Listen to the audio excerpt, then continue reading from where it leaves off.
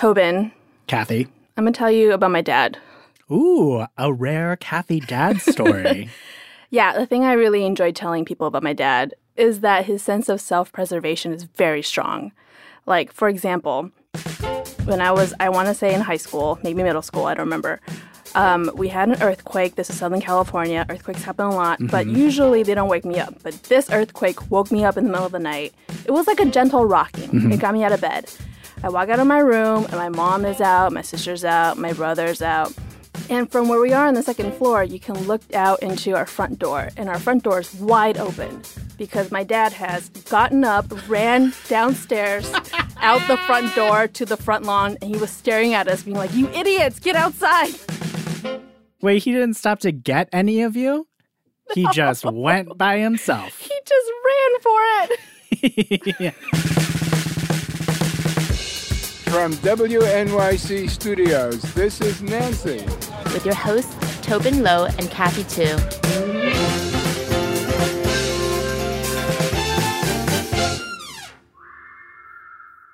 So, Tobin, a couple days ago, Netflix dropped season 2 of Queer Eye, the reboot. They took 2 seconds off, and then they made a whole new season. Poor Bobby. Just poor Bobby. flailing.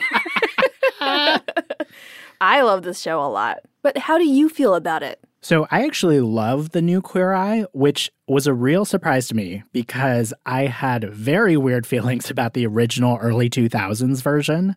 Like, when I wasn't out yet, it felt really uncomfortable to watch Queer Eye. But my dad, on the other hand, loved it. Cue episode 1 of Nancy. I became a total Queer Eye for the Straight Guy fan. Boy. There were guys that I thought would be really fun to learn from and hang out with for a week. I remember you took like a lot of tips from them. Well, I took some personal grooming tips. For example, Carson, he gave me a new word, which was, I'd already rolled up my sleeves at work because I work as a doctor, and rolling up my sleeves is keeping them cleaner. But he called it zhuzhing the sleeve. You know, this show used to give me a huge amount of anxiety. Well, my anticipated thought is that it did because you thought it was too stereotypical. And I thought they were very comfortable in their style, so that it was kind of like, for me, stereotype be damned. The one guilt I had was how much I told you I loved the show, and I didn't know if that offended you. So my dad thought that his love of Queer Eye made me uncomfortable, and in truth, it absolutely did. I mean, these 5 guys, they represented something that seemed totally unattainable at that point in my life. And because of that, the show always made me feel kind of uneasy. So when the Queer Eye reboot was announced, I honestly wasn't sure how I was going to feel about it.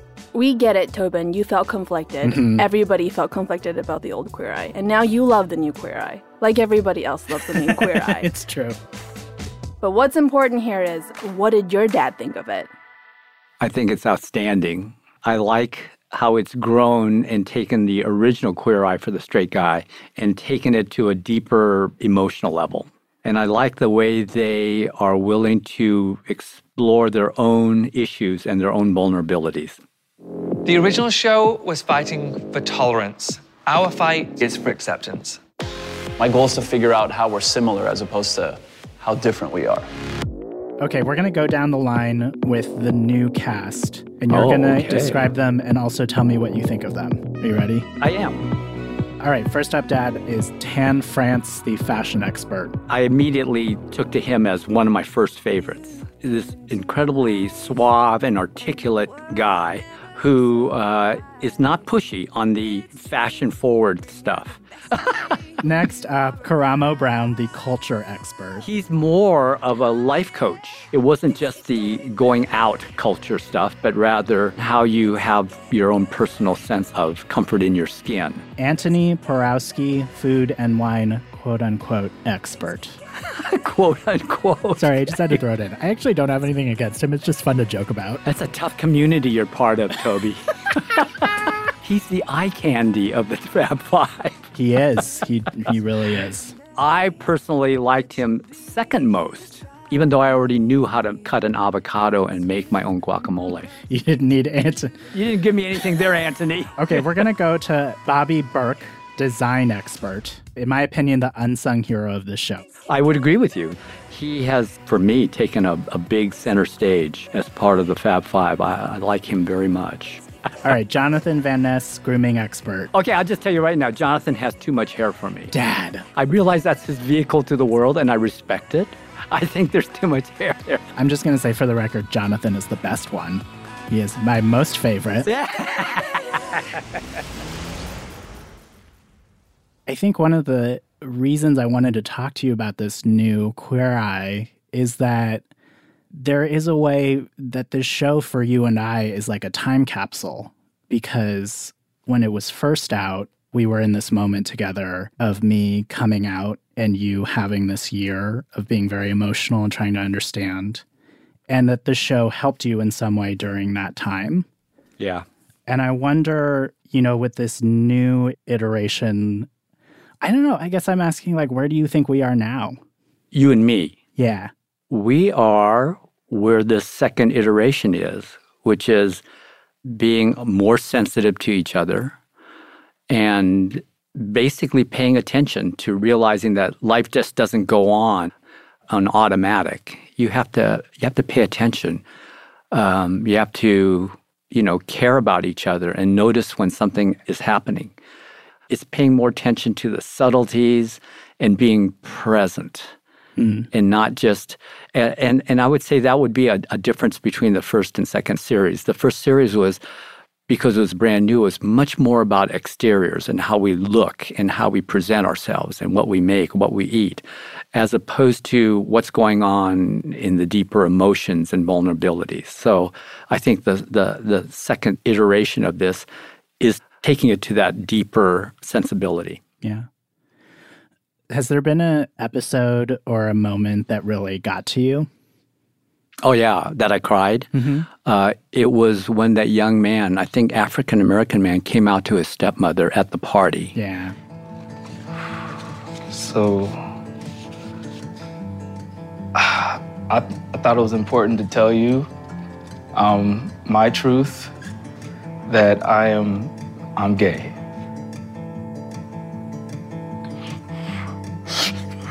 I wish I could share this moment with Dad and see how happy I am. And I'm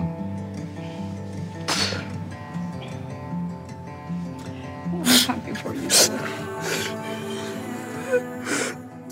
That really, one, hit home. But two, it was just such a human sharing, and that the way the mom reacted and what he had been through, kind of hiding it and half hiding it. That was a remarkable, remarkable episode. That coming out story also really, I found to be very emotionally just like satisfying and really nice to watch play out. Oh, yeah. I'm wondering, like, you as a parent of a gay child, were there things about that moment that you recognized? It did make me think back when you told Mom and I that Thanksgiving, when you were about to go to the airport and go back to college, mm-hmm. and that what was different for us was I don't recall that any of us cried at that time. But at that moment, I remembered that you were sitting with Mom in the dining area when you told us about your new boyfriend. And I remembered saying to you right out of my mouth, well, Tobin, I can't love you any more than I do, and this doesn't make me love you any less. I do remember that, yeah. Yeah. But of course, then the immediate fear for me was thinking about all the patients I'd worked with and treated for AIDS. I cried for a year after that. I think I told you that. Mm-hmm. I'd pretty much cry every day driving to work. That risk of losing you. That's what really made me cry. Yeah. So, Dad, when I came out, you had all this experience of caring for patients who were dying of AIDS. And that to some degree, that was your understanding of what it meant to be a gay man, and that you were afraid of losing me. And I guess I'm wondering, do you still worry about losing me? Yes, because something can happen. Life is like that. It can turn quickly. But I do know that, I'm happy that you have a stable relationship. So I'd say my worry for you is diminished enormously, 99%. But that kind of worry for a parent never goes away completely. But I think Mom and I feel enormously comfortable where you are with the good people that you're with, the kind of work that you do, and that gives us tremendous comfort. To see that people from the LGBTQ community can have a professional life and be accepted and create a community where they're accepted and loved, and to be very proud that you and Kathy have helped move that along and help point new directions to do that. You, as well as your brother and sister, have exceeded our wildest expectations of what you could do to make the world better. Thanks, Dad. I mean it. Okay, I have one last question. Okay. You mentioned that you have carried zhuzhing and sleeve folding from the first cast with you through your life since Queer Eye. Right. Have there been any tips shared by the current Fab Five that you have also adopted?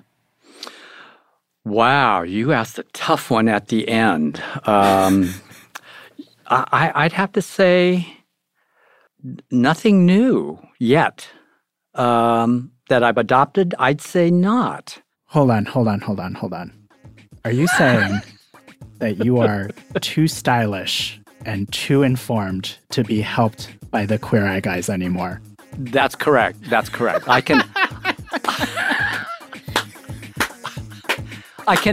can only applaud their efforts to help lesser human beings.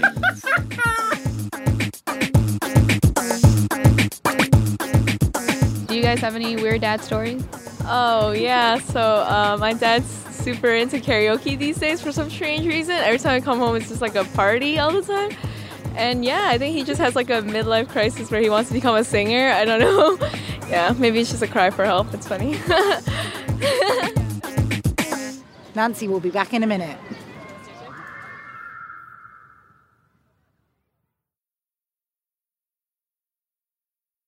And we're back. And we are talking all about dads, our fathers. Yeah, we just keep talking about parents, don't we? We really do. I think it's this kind of endlessly fascinating relationship. That mix of things we've known forever and stuff that you just start to figure out. And then how weird it is when things kind of shift when you become an adult. Yeah, with that maturity and distance, you start to see your childhood differently. And maybe you also start to see your parents differently, too. So this was especially the case for producer Katie Schlechter. She recently decided to uproot her life and move to Mexico City to live with her girlfriend. And when it came time for the actual move, her dad came along for the ride. And she knew it might be super awkward, but figured she'd use the trip as an opportunity to ask some of the questions she's always had for him. My dad's name is Bill. He's 68 years old and lives in Cottonwood, Arizona. And I'm about to spend the next 2 weeks with him in his Honda CR-V. I can't wait. That sounded incredibly sincere. Thank you. I tried. Our journey begins in New York City. There is such a thing as too big of an apple. A lot of times the center of a universe is a black hole. I do know that I will have the opportunity to see my favorite view of it again. Which is? The rear view mirror. Welcome to Connecticut. Thank you very much. I always knew my dad was different from other dads. No one else's dad smoked a pipe while they drove them to school. No one else's dad taught them how to use a hatchet at age 5. In 600 feet, keep left to continue toward I-495 West. Well, we always have to do what Google Lady tells us to do. This is true. Google Lady is the boss. Google Lady runs our life. Google Lady will take me home. But my dad actually wasn't around much when I was a kid. He worked long hours as an ER doctor, and by the time I was in high school, he'd started drinking heavily. He had a temper, and we started arguing more and more. By the time I graduated college, I barely came home, even for holidays. We couldn't be in the same room together without fighting.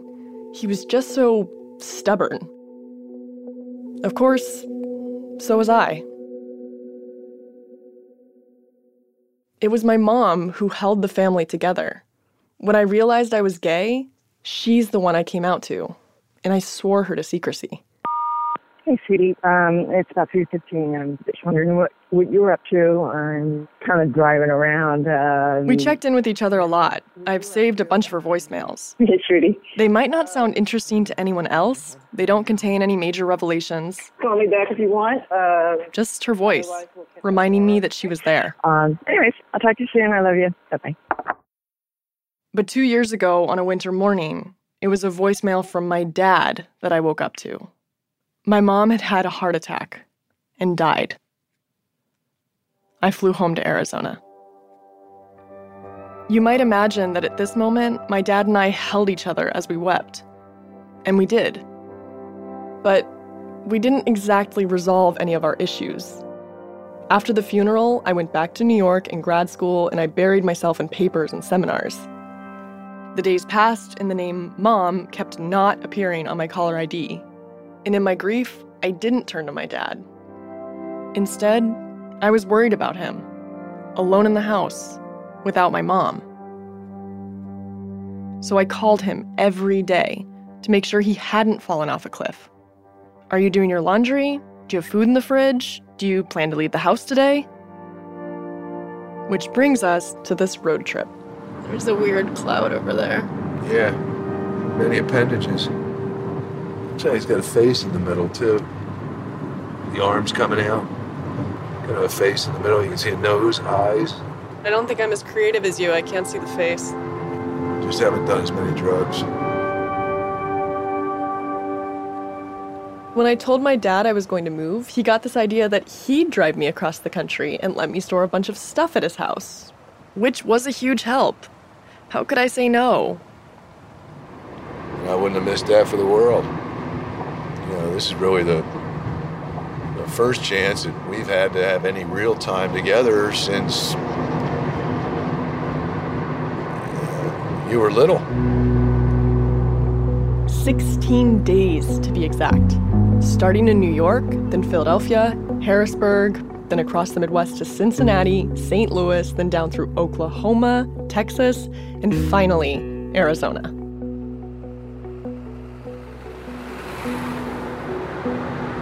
As we are approaching the state of Indiana, we are at the Indiana state line. I'm asking you, when did you discover or decide or whatever, you know, that this was your orientation?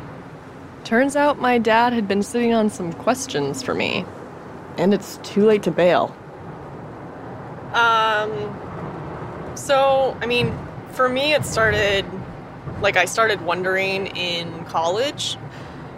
But freshman year of college, there was a woman who was a senior who I was really drawn to, and I just figured, I really like her as a friend or something, but I was just really, really drawn to her.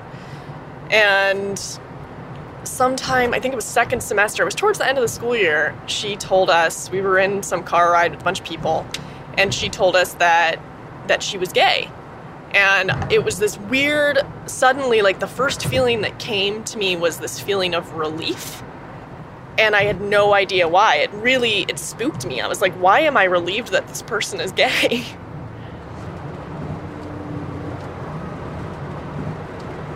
Nothing to add here. I'm listening.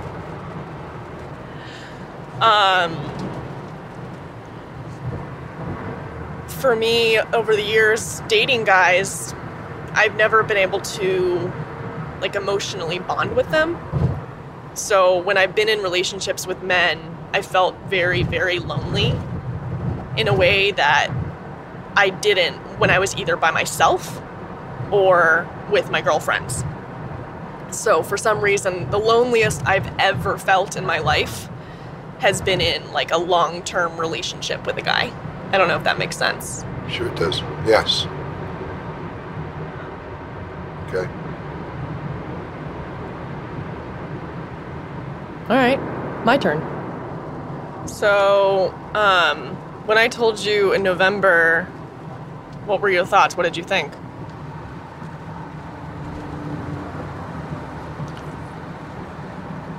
Well, to be perfectly honest with you, now that you can't get mad at your mother, I knew already. She told you? Under duress. She got off the phone with you the summer before, and it was obvious that your mother was upset about something, and it was because you were upset about something.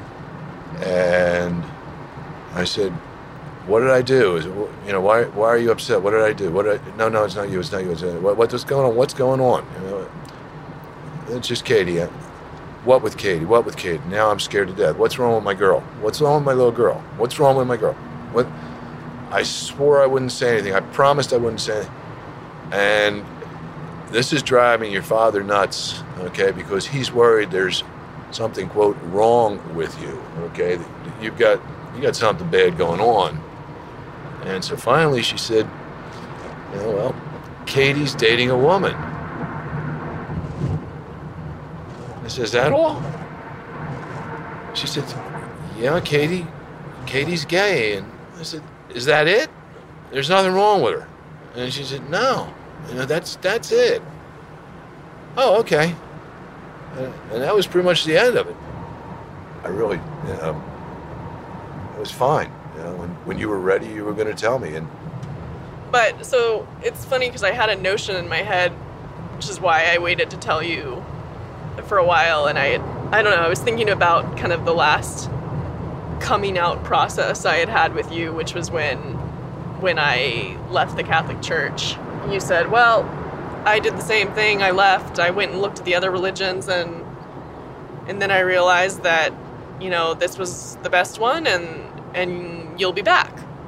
And I think I guess I was frustrated with that response because for me, I felt like, I guess you were assuming that my process was the same as yours, or I guess it felt like you were saying it was kind of a phase I'd get over just like you had or move through or something. So then I think I was afraid that when I came out to you, you would tell me that it was also a phase and that I would get over it. I mean, I understand that. Illinois, we're here. Welcome to Illinois.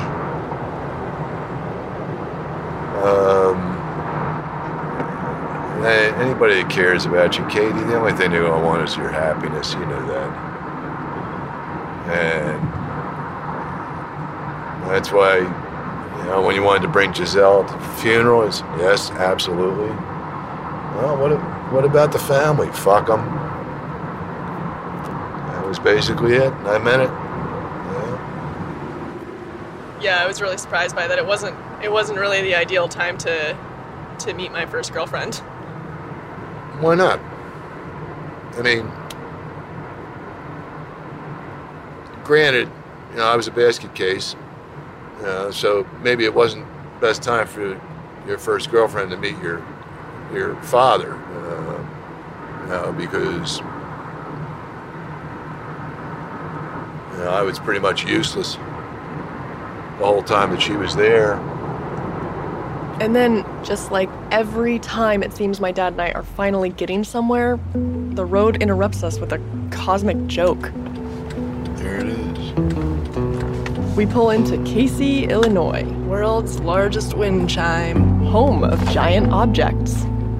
Wait. There's the rocking chair, too. Look at this, 2 for 1. I mean, how can you beat this? Your destination is on the right. There's your wind chime and there's your rocking chair. Look at that. A twofer. Casey, Illinois has 8 of the world's largest items.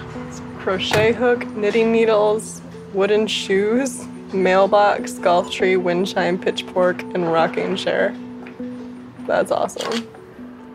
I don't know though, does this still count as a wind chime if there's a string to pull it to make it go?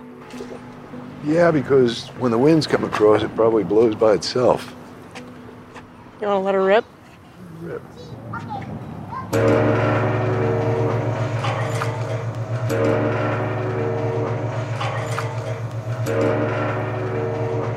my dad's face completely transforms. He's wide-eyed, legit grinning. My mom always told me about this side of him from before my brother Christopher and I were born. They'd go on these long drives, ditch the car on the side of the road, have adventures. He was spontaneous and silly and gleeful about stupid stuff. You like that? That's cool. That's cool. Okay, where's the golf tee? Where's the mailbox? Where's the... You want to see it all? So what happened to this guy while I was growing up? Excellent trip. Excellent side trip. Okay, keep an eye out for me.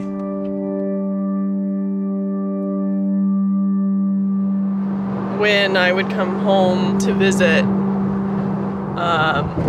over the last few years, like, I feel like there was always, or I always felt some, I don't know, like a tension between you and me. I don't know if you felt that too. Kind of, but you have to recognize my state of mind those last few years. Okay, I mean, I was really in a chronic state of depression.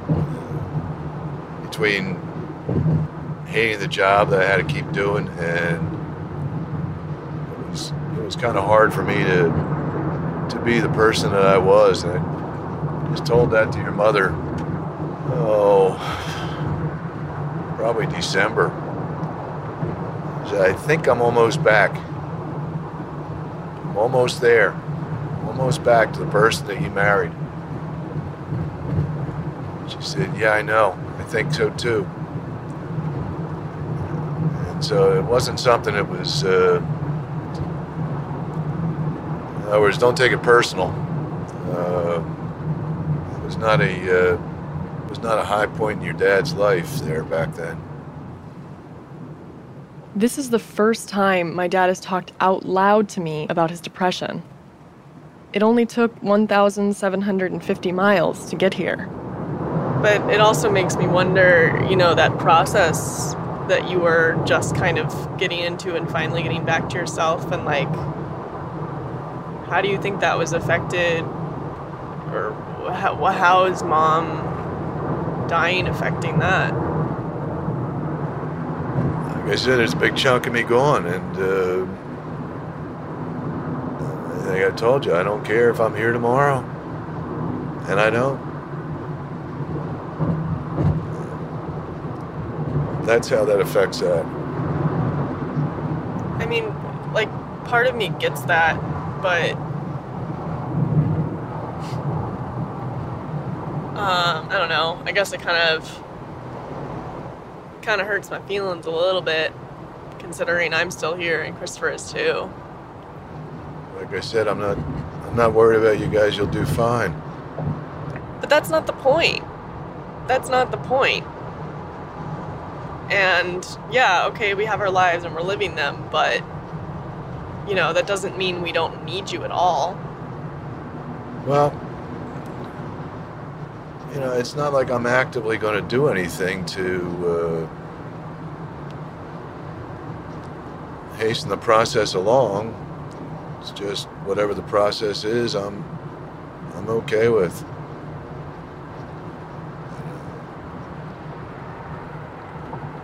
I just have a large hole in my life now.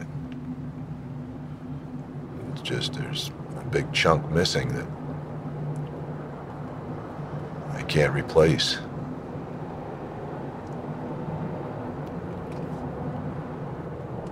Yeah, that makes sense. In 800 feet, merge onto I-35W South.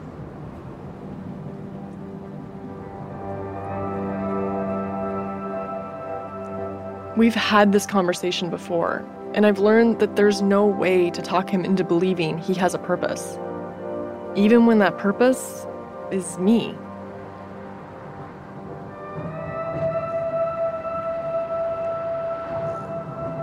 So every day she hears, I love you, I miss you, and I want to be with you.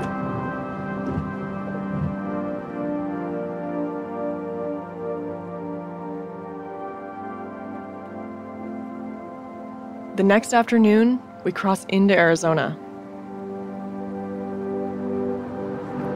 We are right above Camp Verde, looking down the Verde Valley. You can see Cottonwood. You can see Jerome up on the side of the mountain. And the sun is just shining down on it. So we're only about 30 miles from home now. You look very happy to be home. I am. It's been a long time. I'm ready to be home.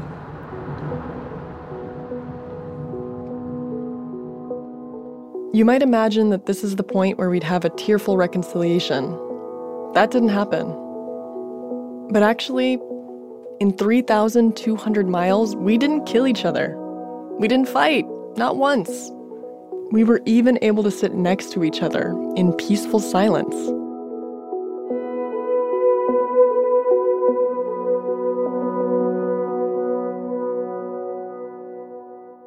At home in Cottonwood, we unpack the car and I get ready to leave for Mexico.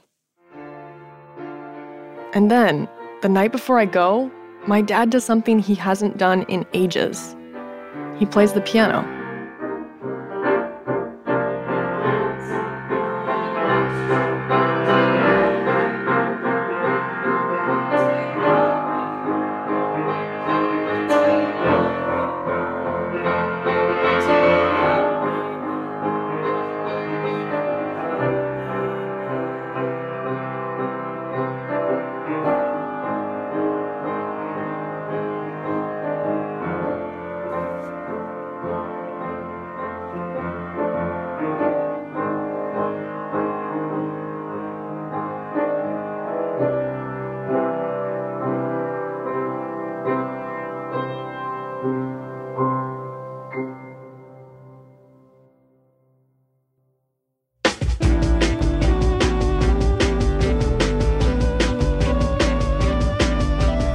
All right, that's our show. Credits. Producers. Matt Collette and Alice Wilder. Intern. Melissa Lent. Sound designer. Jeremy Bloom. Editor. Jenny Lawton. Executive producer. Paula Schumann. Special thanks to Kyle Santa, who contributed original music for this episode.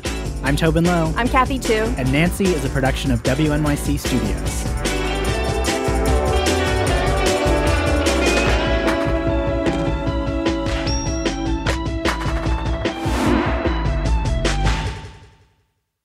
Fun fact, that other earthquake, I was pooping.